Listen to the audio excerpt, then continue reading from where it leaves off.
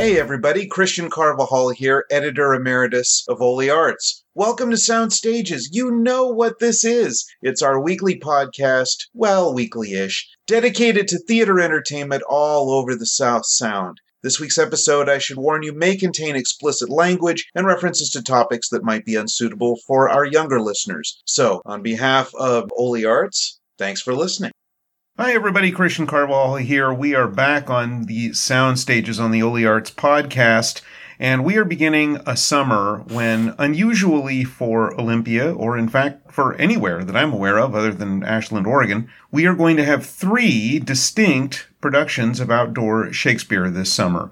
I will be in one, the last one I think chronologically, so you'll hear more about that later. Goldfinch Productions is currently staging their version of As You Like It, and with us today is Rachel Fitzgerald of Animal Fire Theater, who opened all this triad of goodness with The Merry Wives of Windsor. Hi, Rachel. Hello. Rachel is joining us by phone today. We're trying that experiment because I saw the show last night, and unexpectedly for July, it got really cold in the middle of the show. Well, probably you expected it, right, Rachel? You've been dealing with it in rehearsals. Yeah, it has a little moment toward the fourth act where it's like December and July. Yeah, it's July in Act 1 and spring at best in Act 5. Yeah. I found myself feeling bad for some of your female actors who are in tight-fitting, slinky clothes.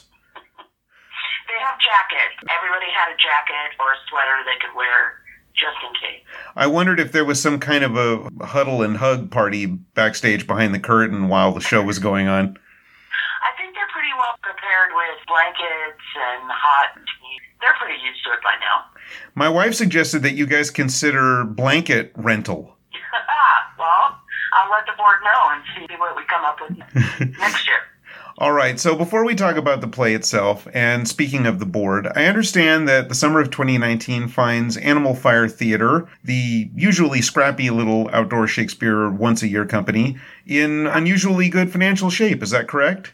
Well, from what I understand, I'm not the financial officer, but from what I understand, we are doing pretty well. Got a number of donations online in the last year, as well as a grant from the city that was excellent and allowed us to do some good things. And people are usually, and thus far has proved itself this way this year, very kind in what they donate after the show. And of course the shows are free if that's what people can afford, but if you feel like donating as the hat is passed later in the show, that's fine too. Yeah, you absolutely do not have to.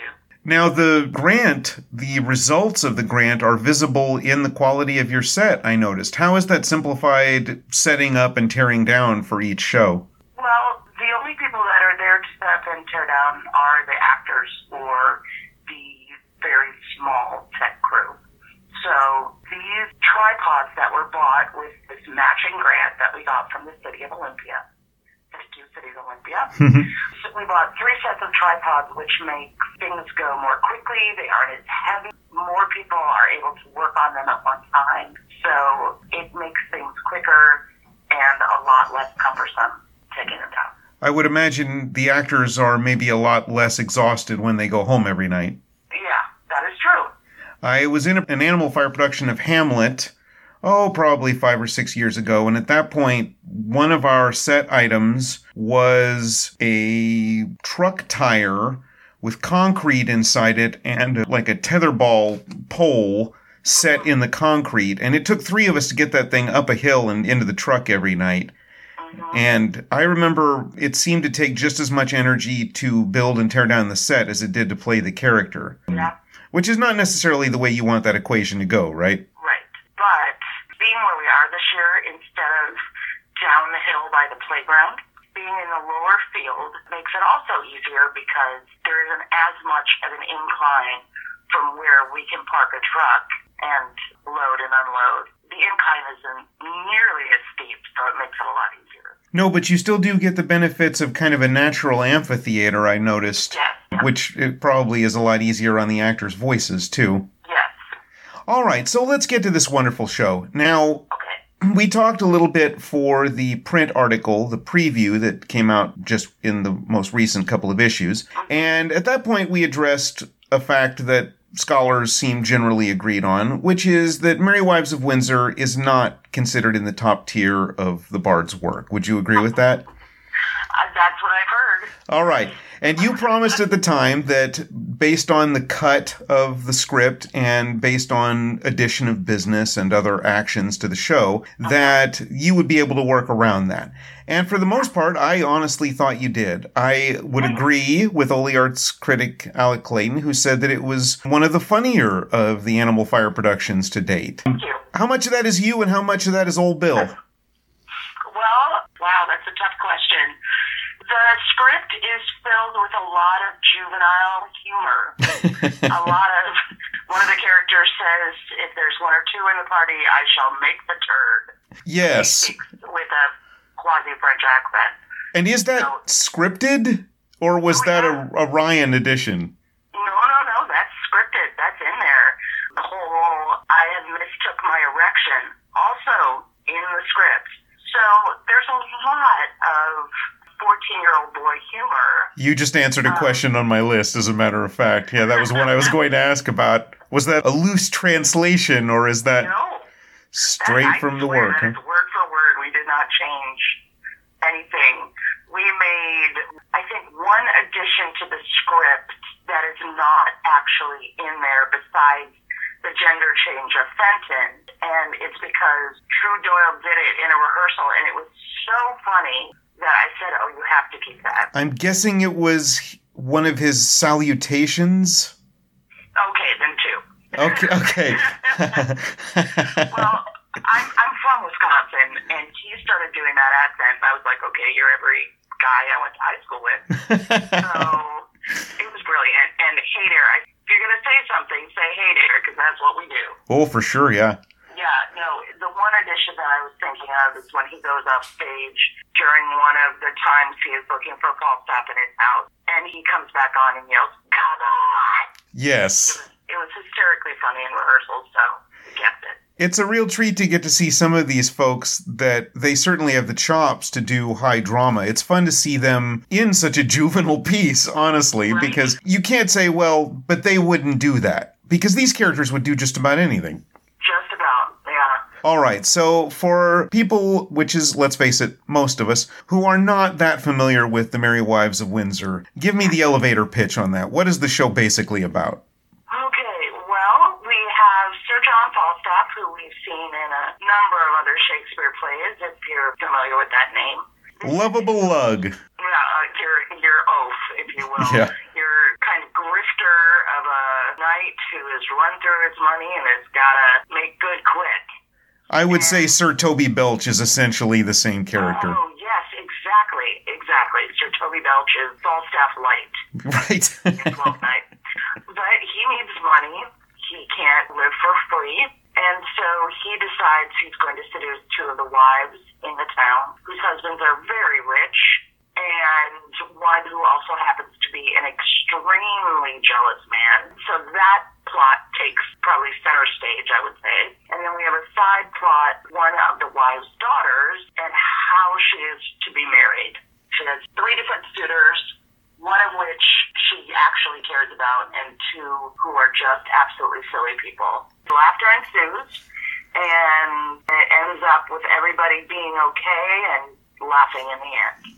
So, from my reading of the script prior to the show, and I would say this about quite a lot of Shakespeare's work, actually, that the romantic plot is kind of a stiff, generally, but I think your gender swap really put some interesting spice on that, left it a bit of a surprise, and I thought that played quite well. What is tricky is we really get to like Sir John so much, it's almost painful to see poor Dave Champagne in the role just getting used and abused for 2 hours straight.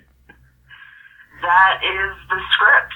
So we had to try to make him as anti-Me Too as possible. You know what I mean? We had to take him to the level of almost pervert without crossing the line to pervert. Right, and that's tricky, yes, because he's a lovable rogue, but the problem with that is lovable rogues are lovable. And so where does the lovable end and the roguishness begin, right? He's not Harvey Weinstein. He's not going to get rounded up in a federal sting operation. He's just a really horny, down-on-his-luck guy.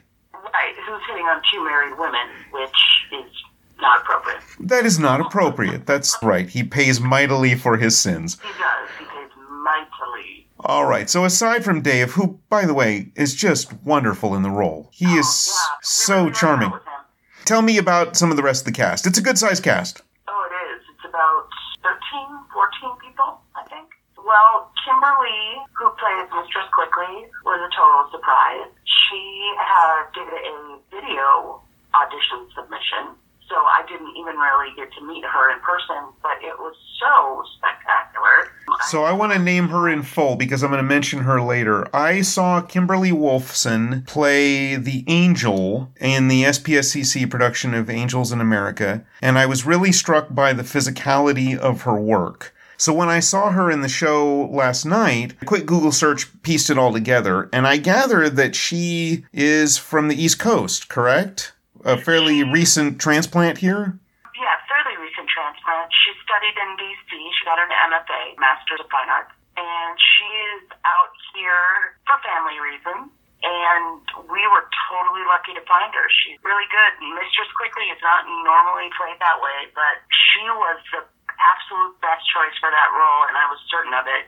Truly a pleasure on stage. All right, and your faithful wives are played by, speaking of recent transplants, Paige Doyle. Sure, she's great. Shannon, whose last name I never try to pronounce because I'm always afraid I'm going to get it wrong. Right, I want to say it's Augustinelli. Yes, let's say it's that. Okay, let's say it's that. And if it's not, apologies.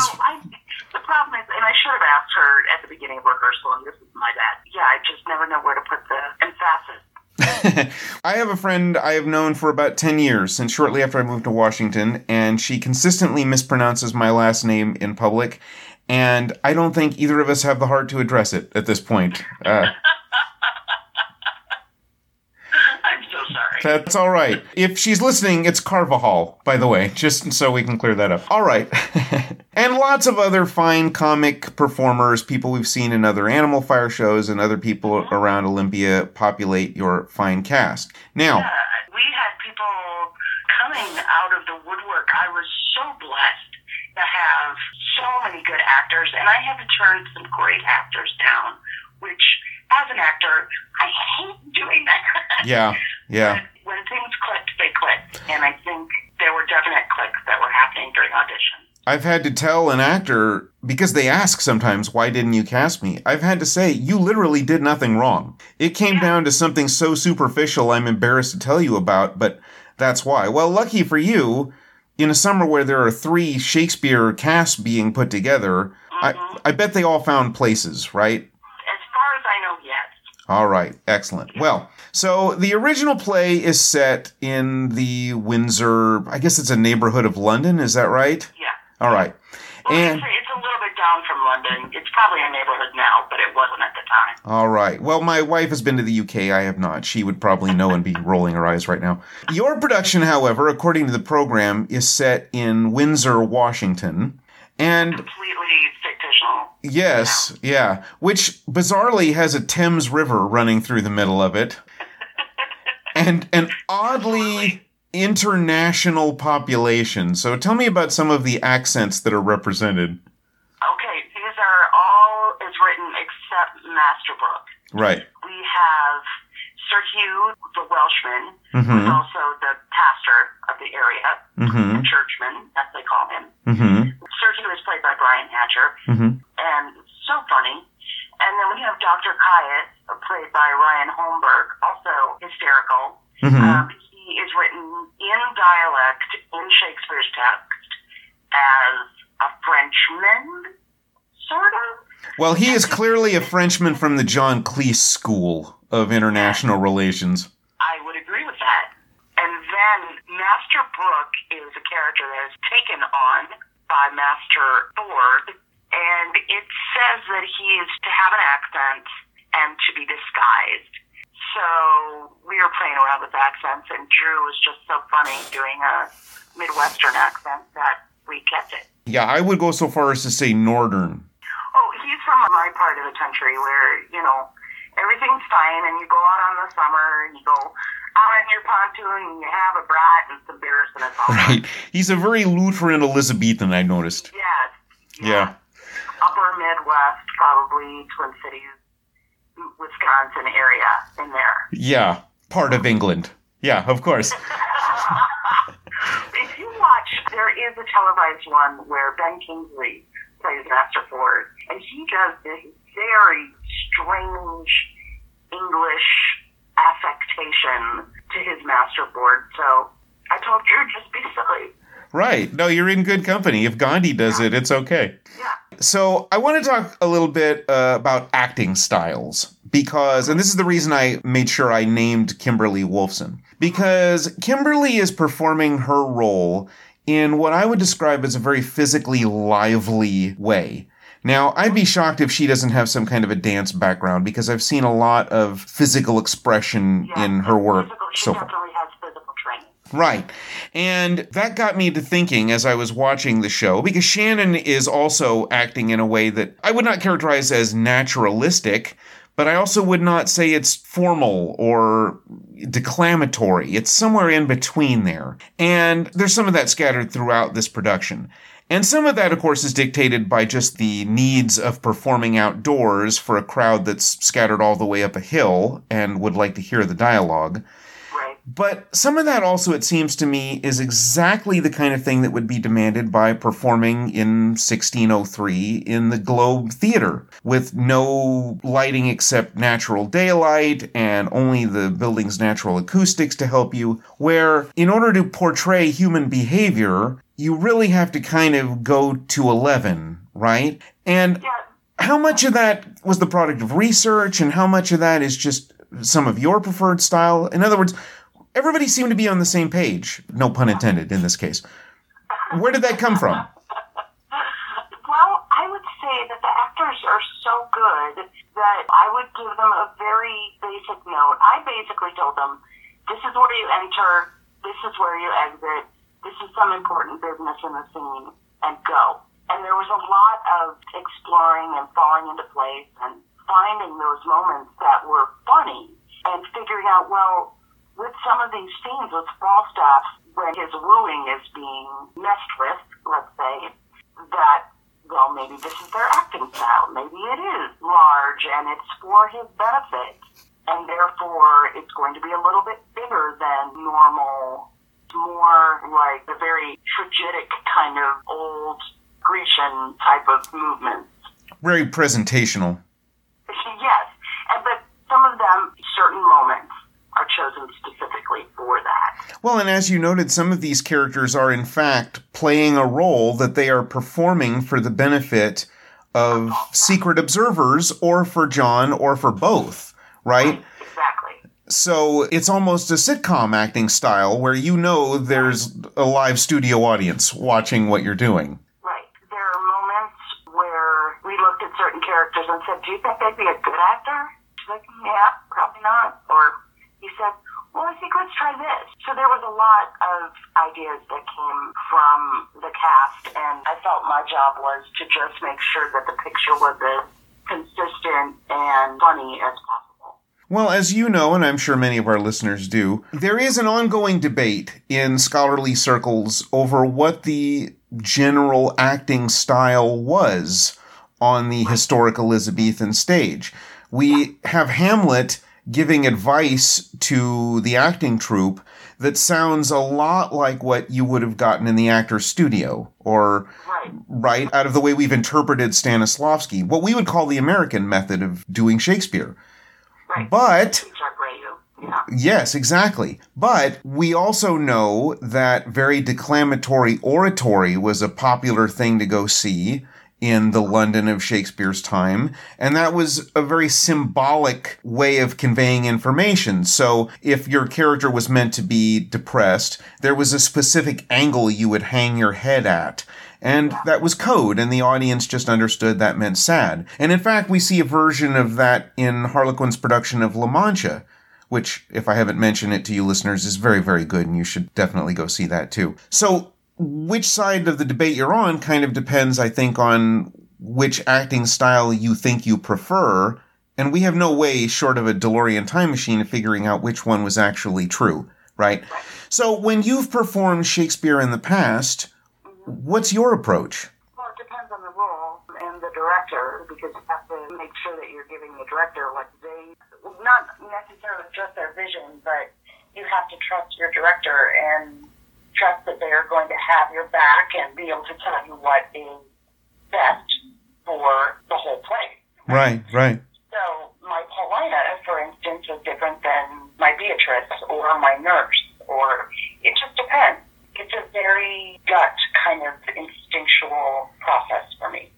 And as you're directing, how much do you worry about scansion and meter? In this play, not much. Right. Because it is not written in iambic pentameter. No, I was going to say it's a lot prosier than most of Shakespeare's comedies. Yeah, I actually don't know if we have much of any iambic pentameter in this particular script. Not just because of anything that we did to cut for time, but in its actual original form. It's just not there. Well, your program notes go out of the way to shoot down some of the apocryphal stories about this play. So let's bring those up and shoot those down here. So, supposedly, why was Merry Wives of Windsor written? Well, there is a big myth that Merry Wives of Windsor was an ask from the Queen. She said, I want to see John Falstaff in love. And scholars for a long time said, well, this was the response, and he only had 2 weeks or 2.5 weeks to write it, and that's why it's kind of a messy script in its original form. It's got a lot of different things going on that we cut because they didn't make sense. Mm-hmm. However, the more I read about it on the Royal Shakespeare Company website, the more I found out that it's just not the case. That's not how they see it was written. They have no proof that the Queen had asked for it. They have no proof that she said she wanted to see Falstaff in love. So without proof, I just say that the myth is probably just a myth. You always have to wonder, don't you, if some of that is the result of people taking bad notes? Yeah, it most likely was, because many of Shakespeare's plays were written improperly. Some of his, without going too much into Shakespeare history, there were lots of folios of his plays that were written from memory. And some were good and some were not. So we take our scripts from the Riverside Shakespeare or directly from the Gutenberg and Royal Shakespeare Company websites and make sure that the script is as pure as possible. But yeah, they were badly written down in some cases. So as we record this, we are at the close of, I think, the show's second weekend of performances. Is that right? Yes. All right, so how many are left? We have 2 weekends left. Performances are Friday, Saturday, and Sunday at 7 p.m. in the lower field of Cleves Point Park. And for those who have never been to an Animal Fire show before, just pull into the park, turn left, drive over toward the bridge, and there you will see plenty of signage pointing you clearly in the way you should go. And has parking been a problem? Not as far as we know. We, on our Facebook page, have asked people not to park directly next to the playing space to allow people who might have mobility issues to park in those, I think, 8 spaces there or 10 spaces. And for the most part, people have been very conscious of that and have been parking up the hill a little bit and walking down. And what do you recommend people bring with them? Well, first of all, I recommend they hit the bathroom. No intermission. When they come down, because it is a bit of a hike up the hill, and there is not an intermission, so if you need to use the bathroom, you just go. Mm-hmm. But that's why I say go first. Bring a blanket or some camping chairs. Mm-hmm. Always a plus. If you are able to donate or think you might be willing to donate, I would bring cash, because that is the easiest way. Make sure to bring a blanket and a sweatshirt, and we don't need a fashion show, so just be comfortable. Be comfortable, bring some food, bring some friends. It's all about having a good time. It's pet-friendly. It is. Assuming the pets are friendly. Yes, assuming the pets are friendly. There's a little dog bark in the first act of the show, so try to warn the pet owners that there will be a particular moment where there is barking dogs. I got to tell you, I heard the sound effect, and I thought it was one of the dogs that were there, and I thought the actor's response to that was the best cover I'd ever heard for a good 3 seconds. Well, actually, I did the dog bark last night. I did it in rehearsal. It's on my special skills on my resume. It should be. That is a very credible dog bark. I don't know if that's the best compliment I've ever given, but well, aces. In rehearsals, and I promised them that every time I was there, I would use dog bark. So I did the dog bark. All right. Well done. So, taking it as read that audiences should go see all 3 outdoor Shakespeare shows in Olympia this summer, and that they'll all be fantastic. Now, let's let you be selfish. If they're only going to see one, why should it be yours? Oh, we have fun. We have so much fun every night. And the actors truly are some of the most talented actors that the South Sound. And there are a lot of shows right now. So, of course, every director is going to say, I've got the best cast. These are amazing people, and they're working to the top of their game. And it's just a ton of fun. And it's free. It is free. And by the way, listeners, I'm not blowing smoke. It's really funny.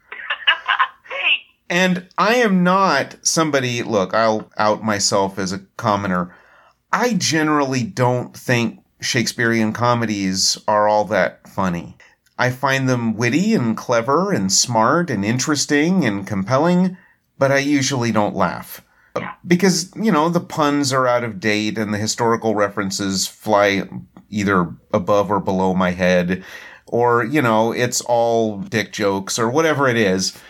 But this show is really LOL funny. And I think the entire audience reflected that last night. Yeah, we're having a good time. My wife is not the biggest fan of Shakespeare, and she had a good time and has been talking it up to other people. So kudos to you and to your very fine cast and to the company.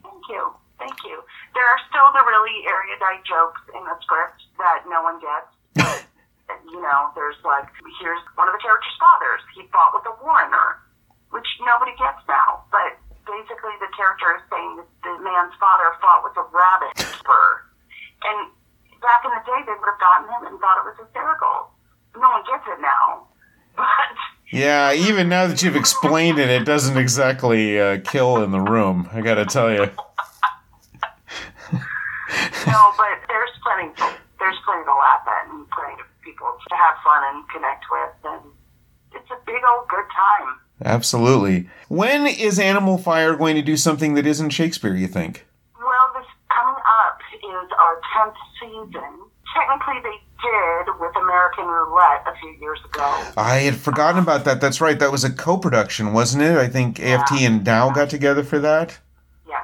But there is talk, and the board hasn't met as a whole since the performances started. But there is talk with different board members of what we can do for a 10th season to make it memorable and special. Maybe a Shakespeare and something else. Who knows?